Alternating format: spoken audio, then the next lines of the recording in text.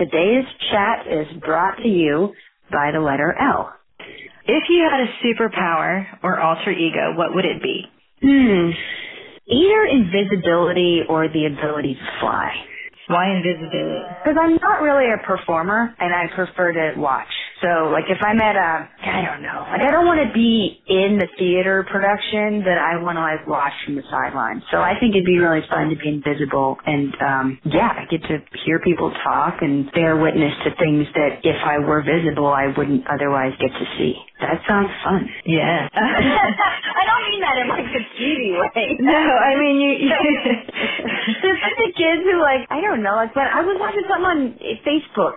Somebody put a dance clip of some badass, like, hip-hop dancers. And as you watch the clip, they even, like, changed out the dancers, and there were some, like, little kids doing it. And I was like, that is so cool. I could never do that. But I want to watch that. That's amazing. So, yeah, that's what I meant. So, if you could do anything else, though, related, but not particularly, in design or printmaking, what would it be? What is that other job? Oh, I've always wanted to work in radio. I love NPR. I do. I love it. I love all the people's names. I mean, Lakshmi Singh, that's like the most beautiful name ever. I have always thought that if I didn't work as a designer, I would throw myself at the feet of National Public Radio. Is there anything in particular? Why would you pick radio besides the names? Well, I've always liked to hear stories. I love, when I get together with my family, for my aunts and everybody to, like, talk about crap and the trouble they would get into as kids. So I love a good story, and I find that National Public Radio really delivers in that area. Mm-hmm.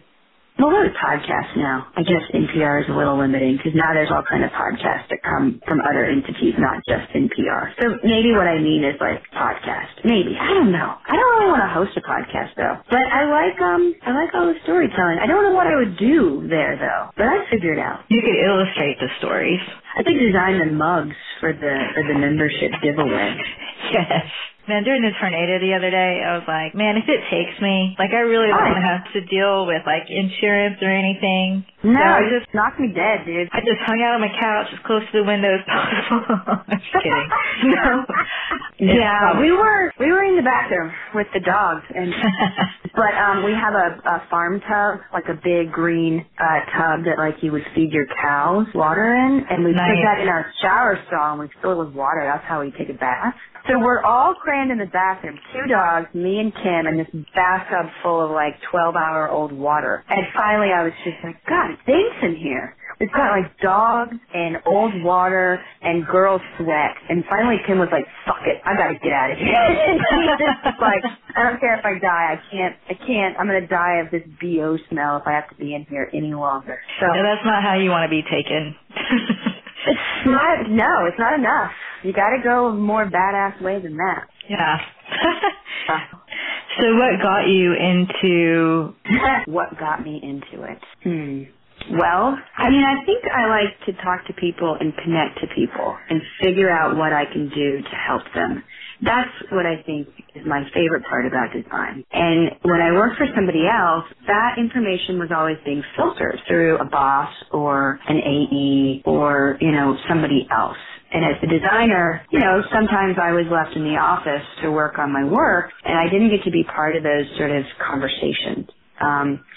It took me a long time to figure that out, that I wanted to be in on that talk. And so I don't think I really knew that that's what I wanted when I left my last agency job, but it's become clear to me now that that's kind of what I was seeking. Sort of the control. Control sounds like negative, but I just wanted to be in from the very beginning. So I just quit my job. I mean, I did happen to win a contest. I did win $10,000. I did win a car. And yes, all those things helped me officially cut the ties. But, let's be honest, $10,000 is not enough to go off on your own. It was just time. I just had to do it. So what's your favorite part of living here? Well, it might sound dumb, but I like how easy it is. Because living is easy so that I can do other things that are hard. Thanks for listening to the Dallas Type. I'm Frances Oliana.